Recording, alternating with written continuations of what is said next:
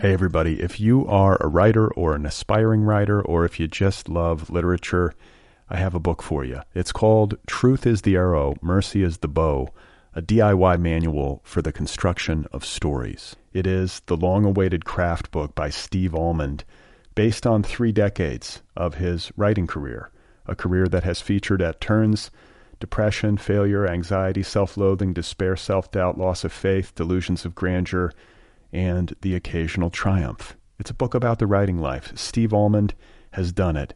He has embraced it, the full catastrophe, and he has lived to tell about it. The Boston Globe says, quote, "This isn't just a book about writing, it's a book about honesty." And Richard Russo calls it, quote, "one of the best books on writing I've ever read. It's also the funniest by a country mile." Once again, it's called Truth is the Arrow, Mercy is the Bow, a DIY manual for the construction of stories by Steve Almond, available from Zando. Go get your copy right now, wherever you buy books. Hey everybody, before we get going, I just want to give a quick plug to The Nervous Breakdown, thenervousbreakdown.com, an online culture, magazine, and literary community and blog type situation that I founded in 2006. Have you heard of it? Have you heard of The Nervous Breakdown? It's a good place on the internet to read things, and it also has its own independent press called TNB Books, which publishes in both paperback and ebook formats. It publishes titles like Subversia by D.R. Haney, My Dead Pets Are Interesting by Lenore Zion, Paper Doll Orgy by Ted McCagg, The Beautiful Anthology, edited by Elizabeth Collins and featuring the work of a variety of writers, and Board, B-O-A-R-D, a work of literary collage by Justin Benton and me. The Nervous Breakdown also has its own official book club. For just $9.99 a month, you can get a brand new title delivered to your door every 30 days. It's a very good deal. So, yeah, it's called The Nervous Breakdown. You can find it at thenervousbreakdown.com. Please go check it out and read something. It's a website for bookish type people. You can experience it on your computer. Oh my God. You are not alone. You have found other people.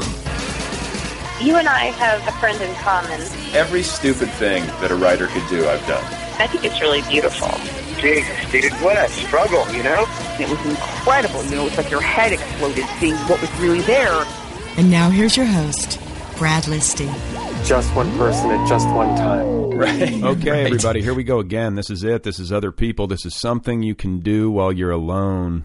This cannot happen without you. Thank you for being here. My name is Brad Listy. I'm sitting in Los Angeles, in the desert metropolis of Los Angeles, California. I'm here with a microphone and a MacBook Pro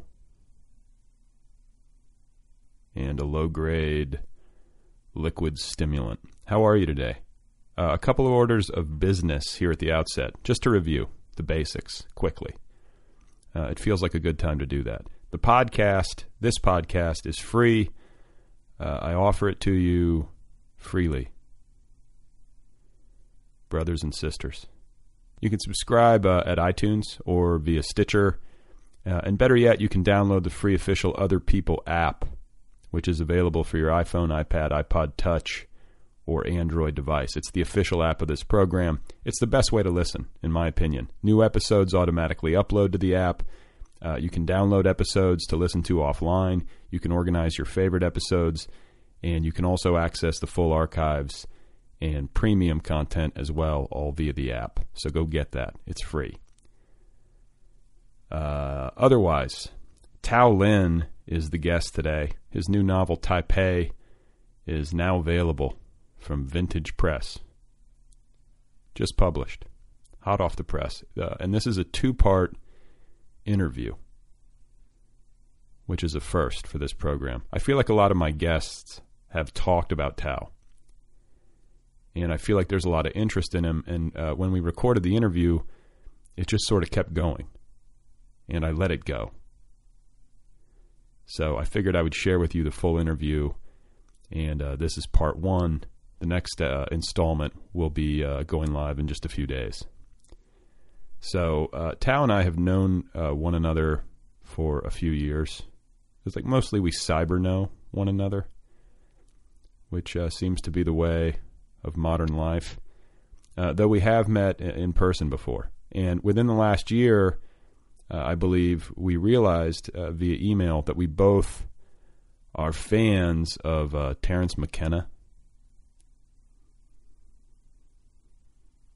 the late Terence McKenna, who at the very least is one of the most captivating talkers that I've ever heard.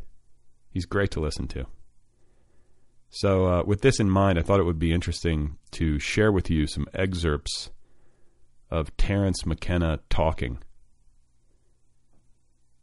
after which I will offer a response, an unscripted improvisational response of some kind. So what I've done, I've taken a Terence McKenna lecture.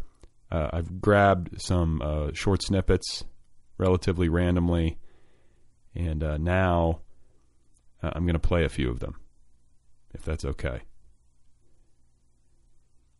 So here's the first one. Here's Terence McKenna talking. Are you ready? Are you ready? Here we go. So a naive person, or at least I thought, in thinking about telepathy before I went to the Amazon, that telepathy would be hearing somebody else think. That's not what telepathy is. Telepathy is seeing what somebody else means. Okay. What comes to mind for me immediately is the phrase, "Do you see what I'm saying?" Because I say that to people. Do you see what I'm saying? I'm asking them to be telepathic. And if for some reason you are listening right now and having a telepathic experience of this podcast, you should email me at letters@otherpeoplepod.com. Let me know what you're seeing, because I feel that would be interesting. And I also feel that I need to go to the Amazon. So once you sever from this matrix of meaning, what James Joyce called the mama matrix most mysterious, once you sever yourself from that, then you have nothing but rationalism, ego, and male dominance to guide you. And that's what has led us into the nightmarish labyrinth of technical civilization, overpopulation, classism, racism, sexism, propaganda, so forth and so on. Okay. Yeah, I mean,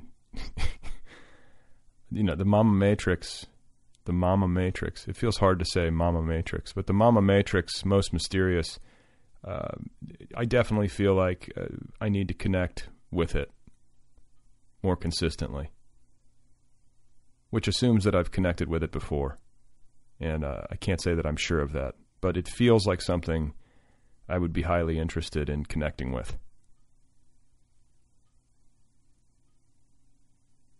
Seems that we've been severed from the mama matrix, and we need to reestablish a connection with that. Terence McKenna obviously goes more deeply into this stuff in his full lectures. I'm just skimming the surface here. So let's do another one. Is this enjoyable? Are you guys enjoying this? Let's do another one. Here he is once again, Mr. Terence McKenna. We cannot evolve any faster than we evolve our language, because you cannot go to places that you cannot describe. Okay. I don't think I've ever been someplace that I couldn't describe in some way, right? I think that's correct. I also think we need to evolve our language. I need to evolve my language. And what comes to mind as I say that is when you evolve a language, does that mean you evolve it in the direction of complexity? I hope that's not the case. I hope the sign of a language evolving rests in clarity and simplicity, in the service of complex ideas. Do you know what I'm saying? I'm not suggesting that we need to dumb it down. I'm just saying that we need to smarten it up by becoming more clear about what we're describing. That's what I think. Life is some kind of moment suspended between eternities in which you may have a real opportunity to get your shit together and figure out what's going on. But if you run around saying, not that experience, and God forbid that experience, and I don't want to go there, well, then they'll just plant you and lower your box, and you'll be another person who never quite got their act together. I was experiencing a sinking feeling as I listened to that. And now, just now, in a flash, I envisioned myself. I envisioned my dead body being lowered into the ground in a box, and people standing over the hole, looking at it, like somehow I could see them, and they were looking disappointed, essentially. And now I'm imagining my tombstone being engraved with the words, "He never got his act together."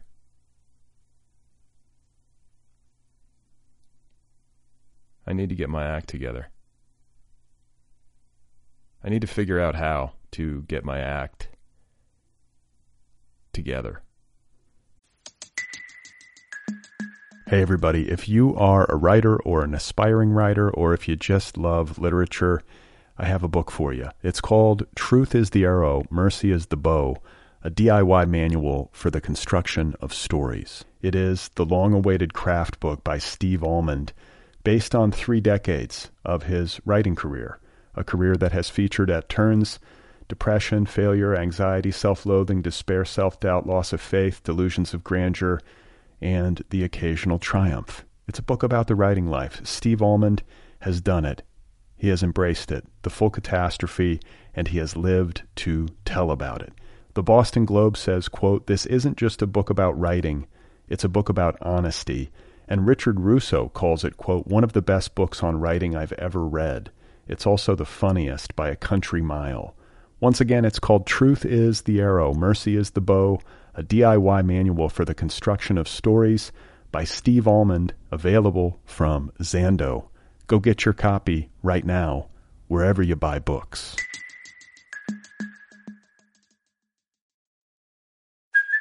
Hey, it's Kaylee Cuoco for Priceline. Ready to go to your happy place for a happy price? Well, why didn't you say so? Just download the Priceline app right now and save up to 60% on hotels. So whether it's Cousin Kevin's Kazoo Concert in Kansas City, go Kevin, or Becky's Bachelorette Bash in Bermuda, you never have to miss a trip ever again. So download the Priceline app today. Your savings are waiting. Go to your happy place for a happy price.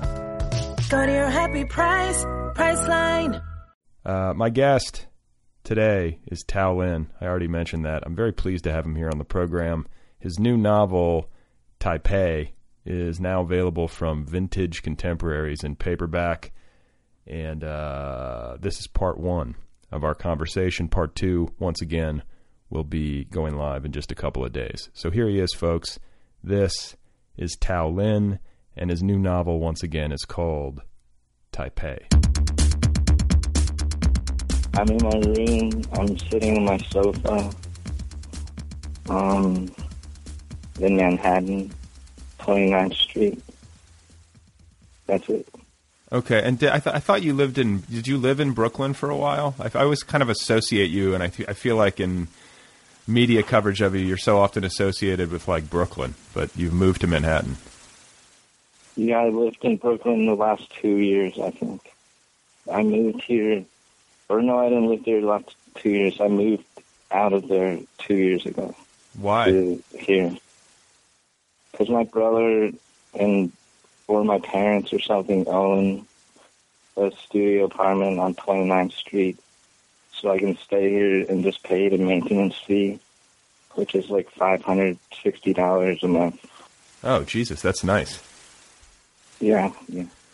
And you work like nearby, right? Like that also gives you better proximity because you work out of the library, right? Yeah, the library it's like a 15-minute walk away. Okay. Well, I want to start, I think, with you biographically. Like, I'm interested to know about your childhood. I mean, I know a lot about you just because I've read a lot that's been published online, but obviously there's a lot I don't know. And I think people who are fans of your work and who are fascinated by you would be interested to hear about how you grew up. So you were raised in Florida, is that correct? Yeah. Whereabouts? In Orlando, outside Orlando, in 3 different houses. What don't you know about me? I mean, a lot. I mean, I don't know a lot, but I'm just, I know that you're from Florida. I know that, I guess I knew that it was the Orlando area, but I'm curious to hear you talk about, what the experience of growing up there was like for you. Like, what kind of kid were you? I feel like I described it all in the book. Did you read Taipei?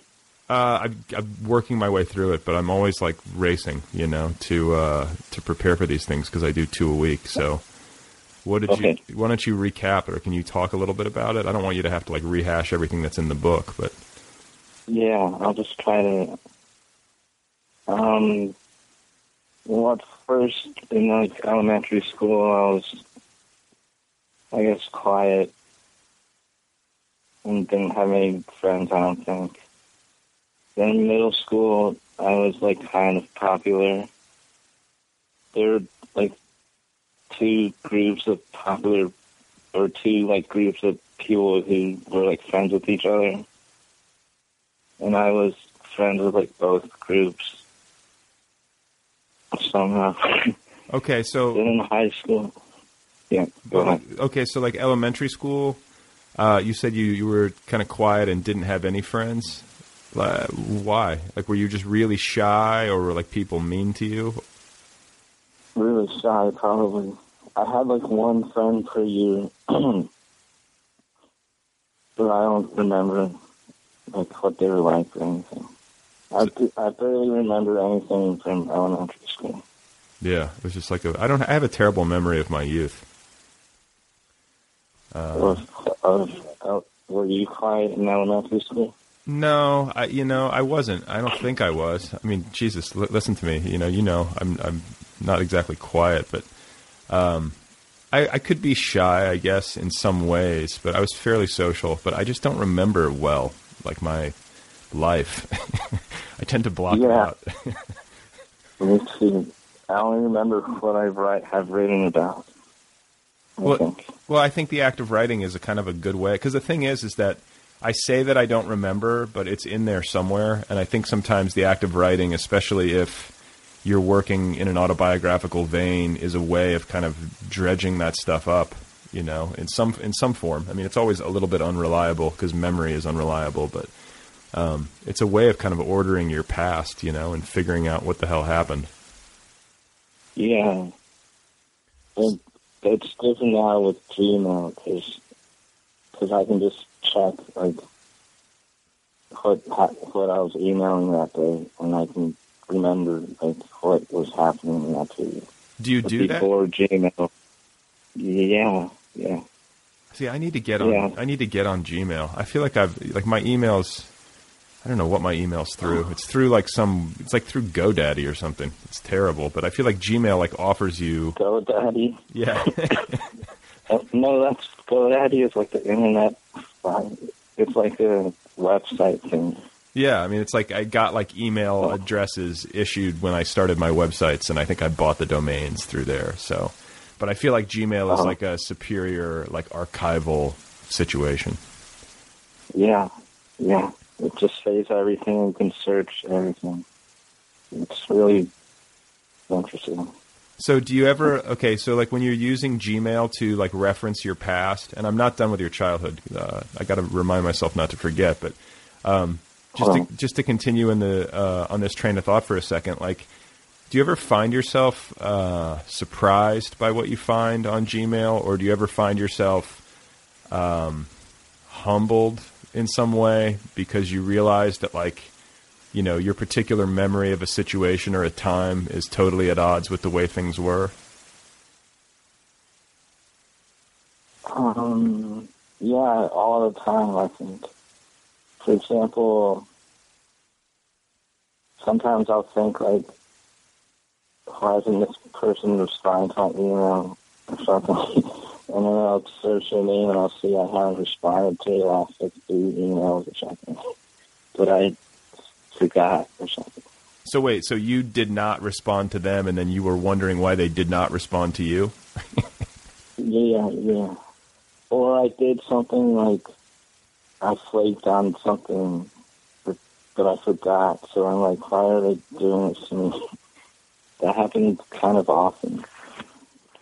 You flake on? And there's, like, yeah, like I say, like, I'll do this, but then at the last moment, I'm like, no, I'm not doing it. You know? Yeah. And then I'll find things like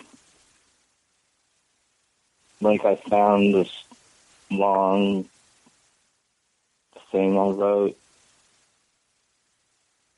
to prepare to talk to my publisher, Melville House, like a long, like, argument thing, and I completely forgot about that, but I found it one day. So wait, what was it? It's too much to go into, just the messages that I just forgot, like a complete episode of my life. Okay, and so you mentioned earlier, like when you were talking about your childhood, that elementary school was fairly solitary, but that in middle school you became popular and had like a bigger social group. So I'm curious to know about that. You know, like you were like what? Because I the reason I ask is that I'm interested in, I guess, imagining or getting a better picture of how you interacted with your friends as a kid. And I feel like people would be curious or interested to know that as well. Like when you were you popular because you were funny, or were you somehow popular because of your shyness? Because I remember there were kids, I mean, one of my best friends was sort of that way. Like he became well liked and had this really great social life sort of because he was shy, if that makes any sense. Was that the case for you, or was it different? Probably partly it was that, because I wouldn't, like, people would feel safe around me probably, because I wouldn't, like, say something to make them feel bad or anything. Yeah, you were like... But I don't know how popular I was. It's hard to tell. I just felt comfortable, I guess, in middle school. Yeah, I feel like I say this and people never believe me, but I always say that 8th grade was the best year of my life, like to date. Not that I haven't had like nice moments and, but it's sort of a joke, but it's sort of serious. Like I feel like I really had a good year in 8th grade. But how? I don't know. It was fun. I felt like I just had a lot of fun, and I felt comfortable. And it was also nice because at my school there was my junior high went to 9th grade, so there was a grade above us, which somehow made things more interesting because there were like older girls and older people to like interact with, but yet we were old enough to not be the youngest. I don't know, or maybe it was just like an accident of timing. But I liked being 13. Like I feel like maybe I peaked. Write a memoir called My Happiest Year. 8th grade. I might, I'd have to figure out like how to arc it, It was just like juvenile stuff. Like I remember like my friends and I got really good at throwing pencils and sticking them into the ceiling. because I did that. Yeah, like my school had those like those tiled ceilings, and like we created like this kind of what was it? It's like a craze. Like everyone started doing it, and it started to become like an actual like serious issue at the school because there were like hundreds of pencils stuck in the ceiling, and then we started using like gumdrops, and we would put like multiple toothpicks through it to create like some sort of like, and then you could stick those in the ceiling, and we wound up getting in trouble for it. But that was the kind of stuff we did, and it was for some reason extremely fun for me. Did you do scissors? Did we do what? In the ceiling? Scissors. No, Oh, we did scissors. Did you? Yeah. Also, go ahead. No, I was just saying I got really, really good at throwing pencils in the ceiling, almost to the point where like I would never miss. What video games did you play? What year was this? This was like 1987, 88, so it was like it was like an old school Nintendo, like Super Mario Brothers and Tech Mobile, and I forget, yeah. Did you play many video games or no? Yeah, we played a ton. It was like Nintendo, and we would play... God, this is me right here. I can't remember which games I played, but I just remember my friends and I sitting in either my basement or in somebody's basement playing video games for hours. Did you play Magic cards? Magic cards? Do you know what those are? No, Magic the Gathering. It's like a fantasy-based card game. Like fantasy, like orcs and trolls and stuff. Oh, kind of like Dungeons and Dragons type thing? Yeah, sort of. Were you into that? Yeah. We were like probably like half the students were like really into it, to the point that like between classes, like the 5 to 10 minutes you get to go from one class to the next class, we would like all play it really fast. I don't even see. This is something like I have no frame of reference for. So, like, what do you do? Like, you get a card, and then like you're a wizard or something. Like, how does it work? You buy a pack of cards, and then we buy a lot of cards, and out of those cards, you make a deck, like of 60 cards, and you like choose what goes into the deck, and you use those to try to like beat the other person. So it's probably not worth talking about. Let's go to the next thing. What kind of student were you? Were you a good student? I didn't try. Well, I tried the minimum, and I got A's and B's. And it seemed like to get a C wasn't. That was what I didn't want to get. So I tried the minimum, and it worked. And did you have like girlfriends and stuff in like high school? No. In middle school, like I remember some like girl was like, this other girl likes you. Do you want to go out with her or something? I feel like I just didn't understand what was happening. And so that didn't happen. And then in high school, I was too quiet to like even get close to anything like that. Yeah, I was extremely shy. I wish I would have had more presence of mind when I was growing up. I had no idea what I was doing. I guess that's normal, or somewhat normal. I was probably more shy than you were. I was like, I could tell that like the entire school probably like I detected 2 other people who were as shy or more than. Do you have like 15? You said there were only 2 out of like 1,500 who were as shy as you? Yeah, they sound like me just looking or observing. And what about you that percentage? Do you think? No. I was like, this is the thing about me, is that like I feel like I was really social and could generally like talk and socialize and make friends and stuff like that. But I was very internally very insecure and afraid and shy in a weird way, and especially when it came to like asking girls out, which I never did. If I did, it was always like a disaster of like lengthy awkwardness. But I don't know. It's like weird. Like I think maybe people who went to school with me would say that I seemed social and well adjusted, but that wasn't necessarily my internal experience. So, well, I would just say you're probably well adjusted, because do you think there's people who seem that way and also don't have insecurities? Yeah, no, I mean, I guess everybody has them. So you can, no one's ever perfectly adjusted. So I guess I was decently well adjusted, but like maybe not as well adjusted as some people thought I might have been, if that makes any sense.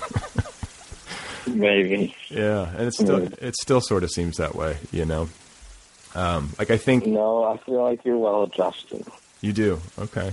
I feel like you're probably in the top 5% being well adjusted. Well, based on how I know that. I appreciate that. I'm trying. Like I want to be well adjusted. I want to adjust well.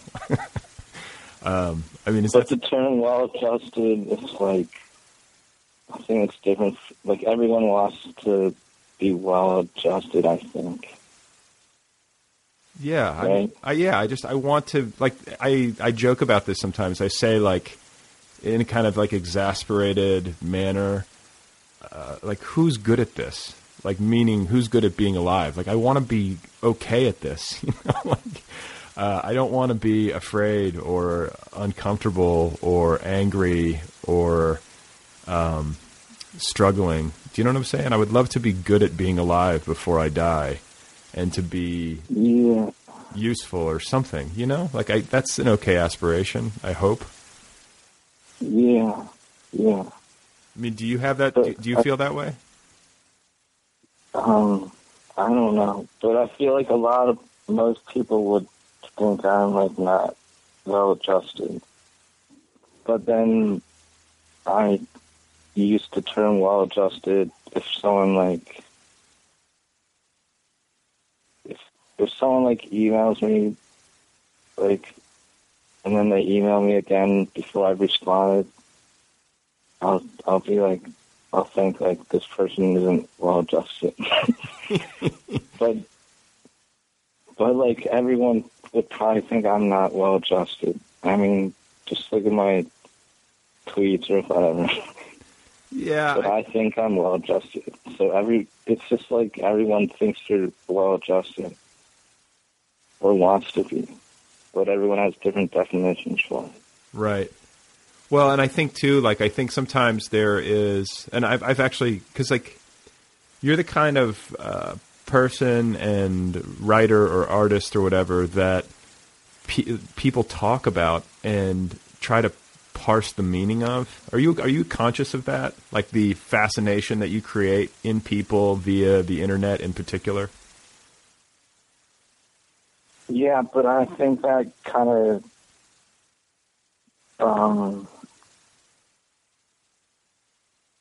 people I'm friends with don't have that kind of thing you're talking about, I don't think. You don't think they're fascinated by you?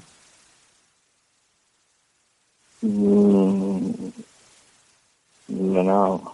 Yeah, I mean, I think they just see like this person has similar views. It's the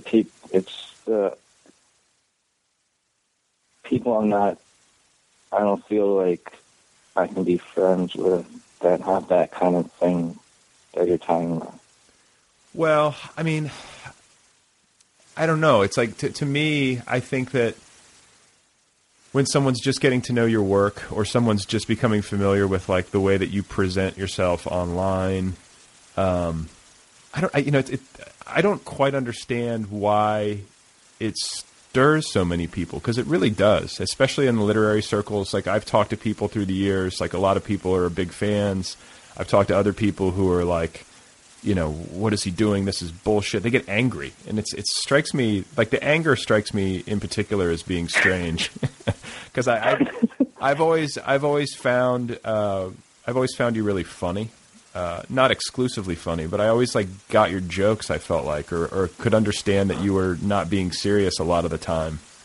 But I feel like I can understand the anger part, because I feel like I've gotten like angry at other people a lot of times. You've gotten angry? Yeah. Like at who? I mean, it doesn't last, and I know I'm like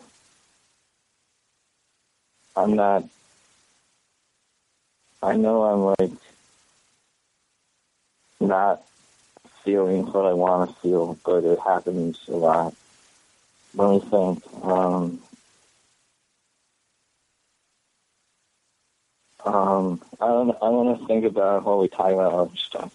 Yeah, like, do you mean like you'll read some Facebook update, or you'll read a tweet, or you'll read some interview with some author, and you'll experience like a brief flash of rage? I guess anger isn't the right word. Just like, I'll just be like, I don't like this, or like, It's like an aversion, a feeling of aversion. Yeah. And that's what people feel towards me. And then when even when I read my own interviews or whatever, I think things like, this person, I hate this person. To myself. Yeah. Pretty much in everything I do. So I can understand that. Do you, has there ever been anything that you've written that you really, really like? Or are you one of those writers who, like, you do the thing, you write it, you publish it, and then you sort of have, feelings of antipathy toward it afterwards? I think it's gone through periods. Like, for years I didn't like a certain style, and then I would like it again, did not like it. But yeah, there's a lot of stuff I've written that I like. Yeah. There's stuff that there's stuff that you've written that you've been happy with. Yeah. Or I don't really know what that means. Like, if I like it. Or, yeah, I guess I do, but not the happy part. What do you mean by that? I guess, like, you felt like you said what you wanted to say in the way that you wanted to say it. Like, you got it right. I put that in quotes because I know you can't, like, ever, like, really get things perfect. But you came close to what you meant to say, Yeah. Probably a lot of stuff in my story collection that I feel like I've said it, and I don't need to say it again. And stuff in my first novel also. Yeah, I think there's a lot of, like, passages where I'm like, I said it right here, I don't need to say it again. But I've, like, said it again, like, in interviews, like, 10 more times in less articulate ways. Yeah, do you get set? I mean, you've done a lot of press. I feel like you've been really industrious in promoting yourself, which is like something that I want to ask you about, because I've always felt like you were unusually shrewd when it came to getting the word out about your work. And I remember, like, the first time I ever was in contact with you was like early in the days of the Nervous Breakdown. I remember you sent me, I believe it was a copy of Bed, I want to say. And it was this note, and I just remember too, like, it's so strange how we get to know people in this day and age. But I remember your old avatar on, like, MySpace or something, and it was like this, like, Asian guy with this, like, really angry face that looked like he was maybe like I don't know what he was doing. Do you remember that avatar photo? Oh, yeah. I don't know if I ever use that as the avatar, but I know the photo. It's like a picture of an Asian guy playing tennis. Yeah. Close up of his face. Yeah, well, that was definitely, I mean, because I wouldn't remember, I mean, the only place I could have possibly seen it associated with you would have been as an avatar. So, I just remember it was on MySpace. Yeah, yeah, it was on, yeah. And so I thought, like, because I was like, okay, so whose town? I started reading stories, and I was into it, and then I looked you up, and I was like, is that him? And it became like this strange mystery, you know? Yeah, but the thing is, I'm not successful. I mean, compare me to, like, any, say, like, what's someone's, like, Junot Diaz, but someone, like, half or, like, a tenth of his success. They probably stole about 100 times more books than me.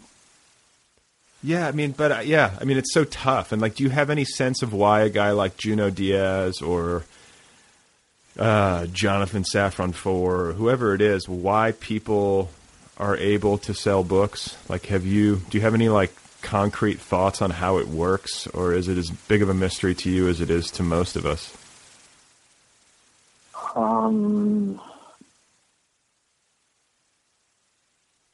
I think part of it is you can go the route of, like, trying to get grants and stuff like that, and trying to get a literary agent to begin with. I don't know, really. Well, okay, so let me put it to you this way, because it seemed to me, like, just kind of knowing you and, like, watching what you do online and so on, that you've put, like, I don't know, it seems like you have, like, a good strategic mind, and that you're pretty disciplined or hardworking when it comes to how you've approached, getting the word out. Like, I guess the question is how much organized thought goes into that, and how much of it is just you, like, dicking around online and working intuitively and doing what you think seems interesting in the moment. Do you know? Like, how much of it is preconceived and planned? Can you give me an example of a thing? One thing that I could name. I mean, God, I guess, like, when you sold, like, shares of your book, you know, that whole plot, you know, to kind of raise money for your book, where you sold equity in the book itself in the event that it ever earned out or whatever. Like, that seemed to be a pretty ingenious way of, I don't know, financing it, and then also getting some attention because it did catch on. And so I guess, like, that would be one example. And then a question that springs to mind in the context of that is, like, once you figured out that you wanted to do that, then when it came to the execution of it, how much work went into it. And then when it came to, like, getting media attention for it, was that you, like, sending out word to reporters? Like, and then there's the whole thing with Gawker, where you were, like, putting Britney Spears stickers on their door, like, relentlessly, like, talk about those kinds of things, like, what, how much time do you spend thinking through this kind of stuff? And then how much time do you spend executing? For the shares thing, I didn't spend any time, like, I didn't sit there thinking, like, what do I want to do about this thing. It was just, like, an idea that was there. Probably someone else. I remember someone else, like, told me, you should do that. And I was like, yeah, I think I already thought of that and was going to do it at some point. So I just wrote the blog post, and some person I had a writing class with in college posted about it on the New York Times Freakonomics blog, and then that's where everyone, like, linked to. Right. So I didn't expect that to get all that attention at all. So you didn't like? And did you push your friend to post about it on the Freakonomics blog, or did he do that of his own volition? he just did it. I don't know him that well. Oh wow. Okay. But I don't think that thing was good for me in the long term in terms of promotion. Because like every article is, the Gotha article is like, Talon made $12,000 on a book he hasn't even written yet, which seems like shitty of me. But actually, in the blog post, it said I'd written like 80% of it or something. So that gives the impression to most people that like, just don't read this guy's books. There's nothing in there that will... He'll just be trying to trick you or something. So that's probably turned off like a lot of readers. Do you regret it? Like, do you ever feel like, I don't know. I mean, I know you said you think it was bad for you, but do you ever sit there and go, God damn it, I made a terrible mistake, or are you able to sort of let it go? That's because I'm the kind of person. Go. I was just going to say, like, I'm the kind of person who would hyperanalyze. I do hyperanalyze way too many things about myself. Yeah. But I think, yeah, that's terrible in my view in terms of getting people to buy my books, but it's like exactly what I want to do in my life. Like I know it's probably terrible in that way, but in another way, it's exciting to me. And that's the thing that I focus on first. Like, I'm never thinking, I won't do something that I think is, like, boring if it's going to, like, get me to sell more books, I don't think, to a large degree. And has anything changed in your approach since you've been picked up by like a bigger house and you've gotten a bigger advance and things seem like, because it feels like Taipei could potentially be a bigger event and could sell more books than you sold in the past. Like, do you have that sense, and has it changed the way you think of how you present yourself online, or? No, I don't think so. Do you have like? But another example of the sabotaging of myself. Like, the title of Richard Yates being Richard Yates, and the characters being named Dakota Fanning and Haley Joel Osment. That's like a major detriment to me in terms of getting reviews from professional places like New York Times, or getting them to view it as serious, or a lot of other people. But I felt like if I didn't do that, I just had no justification for not doing that, except for the New York Times will take it more seriously. That seems like bullshit. To understand. I mean, this the New York Times, like, you know, like, it's like get a sense of humor. Like, I don't know, like, if that's really the way that they're going to evaluate something, like, oh, he named a character after Haley Joel Osment, we're not going to take this seriously. Like, that seems crazy. Well, I don't think the New York Times, probably a lot of people there, I don't know, I'm just talking about, like, generally right. the kind of person. Yeah, I get it. You know, like, people think like, oh, this guy's putting me on. He's not serious or something, but I don't know. But I wouldn't, if Lori Moore had one of her books, the characters were named like Brad Pitt and Jessica Albion or whatever. Yeah. I don't think I would have different views towards it, maybe. Yeah. So I'm not sure. But it's also like, I mean, I think different writers, you know, have different sensibilities, and you sort of get to know them, because like a writer like Bret Easton Ellis, who I know that you're a fan of and who's had some nice things to say about your work, you know, he drops a lot of pop culture references, and I think his work, it's safe to say, gets taken seriously, or it gets reviewed at least by, places like the New York Times. So I think a lot of it, maybe it's just a process of familiarization where and I feel like it's happening for you. Like, I feel like the bigger publications are, okay, here's what I would say. I feel like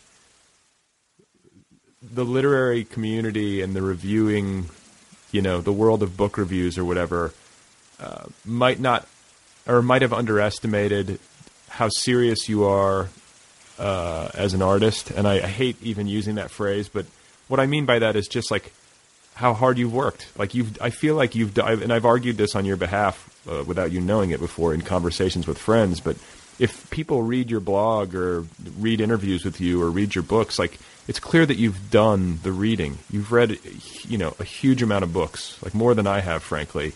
And I feel like you're really disciplined in terms of how you work, and that you try really hard to make good books that are very interesting and have a very strong sense of identity, meaning that it's very much you. Like, no one else could have written this stuff. And I feel like maybe you're at the point where people are starting to realize that. Do you agree? I don't know. But the thing is, I don't know.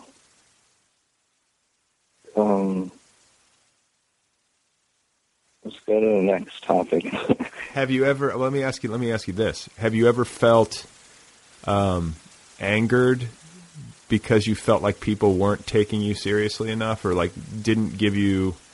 I don't know. You ever feel frustrated? Like, I'm really doing what needs to be done. I'm doing the work, and people are, making kind of like broad judgments of my work based on these little details. Probably at the beginning sometimes, but now it just makes sense. Everything makes sense to me, I think. Okay, so college years, just to trace it a little bit more. Like, I remember reading something with you, and I forget exactly what it was, but you were talking about a particularly like depressive period that you went through in the beginning of your college existence. Is that correct? Yeah. Well, it's pretty much all. I would view myself as depressed through all of high school and college, probably. Like clinically depressed? The period, clinically. I went to a psychologist or something like that in high school, I think. I just went one time. But no, I wasn't diagnosed by anyone, no. Okay. Yeah, I went to a shrink once, too. Just once. Like, it was like I was 22 or whatever, and I was like, God, I hate my life. And I went in once, but it didn't make me feel any better. I just felt weird. It wasn't the right therapist, I guess. Yeah, I just felt like this is weird. I think I just laid there and listened to a tape or something. That's sort of a funny visual, but were you like depressed to the point of like not being able to get out of bed? Were you like, like what did depression look like in you during this time? Just if you saw me outside, you probably think that person seems really depressed. But I was still functioning. It's hard to judge depression because supposedly there's people who like can't leave their beds, but I was always able to leave my bed. But then when I'm outside, I would feel like everyone else is much happier than me. Were you ever suicidal?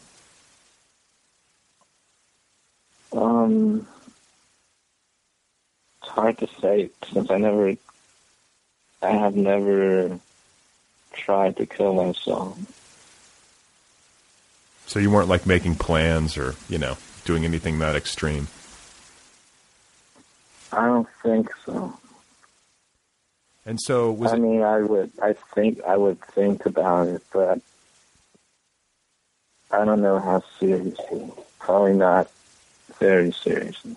Well, I've always argued, or not always, but in my adult life, I've argued that it's sort of strange to not think about suicide with some degree of serious thought, like because it feels like such a natural question to ask yourself in light of the fact that life is so difficult. I happen to have come to a place where I sort of, or I don't even sort of, I believe that it's a selfish act and very destructive. I don't think that I think that there are certain instances where it's defensible. If somebody's like really suffering from some sort of health ailment, or you're like in some foreign prison or something, being like abused horribly. You know what I'm saying? Like there's defensible circumstances, but I've sort of come to believe that it's a really negative, selfish thing to do. But I also think that like it would seem very strange to me to meet an adult who hadn't given it some thought, right? Yeah. Well, there's many ways to think about it, right? Hello? Yeah. No, I mean, like, what are the ways? What are the ways? Yeah, I mean, I don't know. Like, I guess I kind of just alluded to a little bit of it, but yeah, I guess like. Go ahead.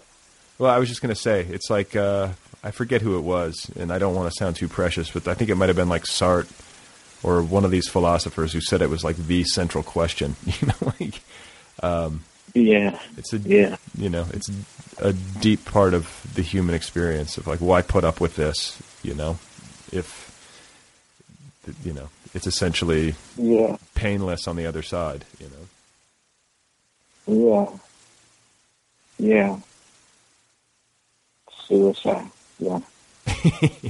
So was this period, like this depressive period, where you decided to become a writer or decided to try writing fiction, or did you have an inkling of wanting to do this earlier in your life? No, it was during this probably the first or second year of college when I started trying really hard and felt committed to doing it. Do you remember what instigated it?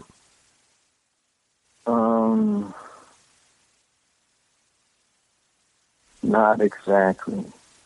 No. The first piece of writing that really excited me was Roy Moore's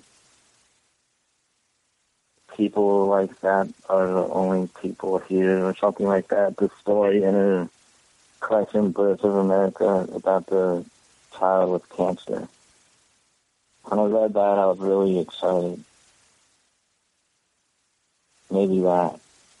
And was it like, I mean, I know like at least partially the excitement was, well, I don't know. Did you feel right away that like this is something I could do, or was it more just like this is something I wish I could do? Like how much confidence did you have from an authorial standpoint early on? Like, did you go into it like feeling insecure about whether or not you could do it, or did you have a decent amount of confidence from the start?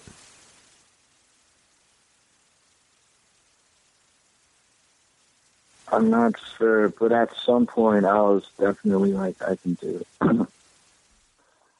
Because I was just spending like all my time reading and writing.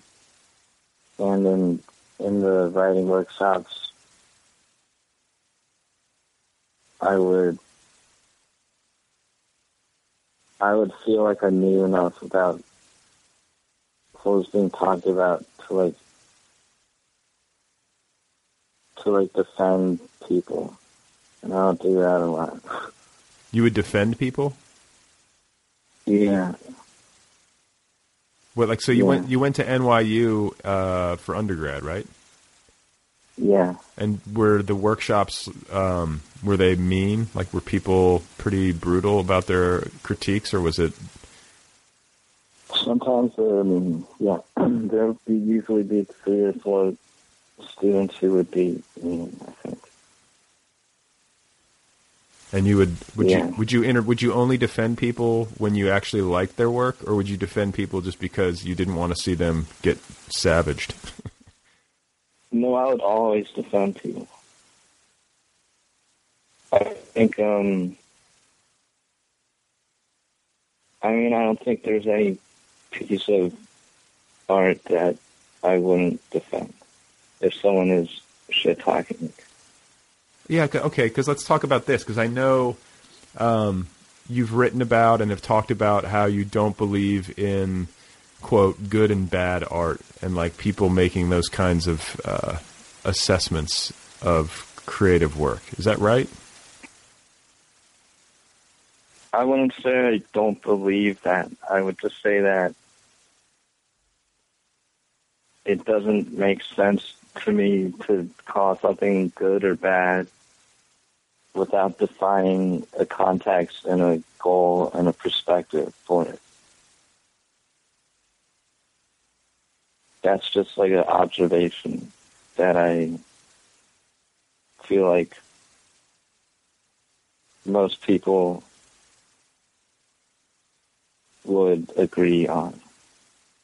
Well, is that a reaction, or do you find yourself frustrated with a lot of literary criticism for that reason, because they're not creating that context or giving like parameters to how they assess a book? No, I don't. It's just happening. It's just always. I don't feel frustrated by it now. You don't? Okay. I understand it, yeah. Do you get frustrated when friends of yours or people online start talking about like what's good and what's bad? And I get exhausted by all that. I have a hard time getting really worked up about whether or not I think something's good or bad. If I like something, I get excited about it, and I tend to want to like talk about it and share the book with people. But if I don't like something, I don't tend to want to sit there and bitch about it. I just sort of like put it down, Yeah, actually, I do get upset. Well, I feel really bad if someone I'm close to starts like saying something is bad, and like it seems like they really mean it, and I can't convince them that it's not bad just because they don't like it. I get really upset. What does that look like when you get really upset? All right, folks, there you go. That is Tao Lin. Go get his new novel. It's called Taipei. It is available now in trade paperback and ebook formats from Vintage Contemporaries. You can find Tao online at taolin.info. That's taolin.info. He's on the Facebook, and you can follow him on Twitter, where his handle is @Tao_Lin. Don't forget, the second half of this interview is going to go live this Sunday, June the 9th, 2013. Please subscribe to the podcast if you haven't done that already. You can do that free of charge at iTunes or via Stitcher, or better yet, just go download the free official Other People app. Thanks to Kill Rockstars, as always, for all the good music. Be sure to check out killrockstars.com. And if you have thoughts on this podcast and you want to email me, or if you just have thoughts in general and you want to tell me a story, my address, once again, is letters@otherpeoplepod.com. Letters@otherpeoplepod.com. Otherwise, listen to some Terence McKenna. The guy's fascinating. And there's a podcast out there called Machine Elves Are Go. Machine Elves, as in little munchkin-like people. Machine Elves Are Go. Sounds a little strange. It's a nice collection, though, of MP3s, and you can listen for free, and it will help you get your act together before they put you in a box and plant you. Please remember that Henri Matisse played the violin, and that Schopenhauer was found dead sitting at the breakfast table. That is it for now. Thank you for being here. Thanks to Tao Lin. Go get Taipei. I am going to try to get my act together. I'm going to try to do some telepathy. I want to have a telepathic experience. You see what I'm saying? Do you see what I'm saying?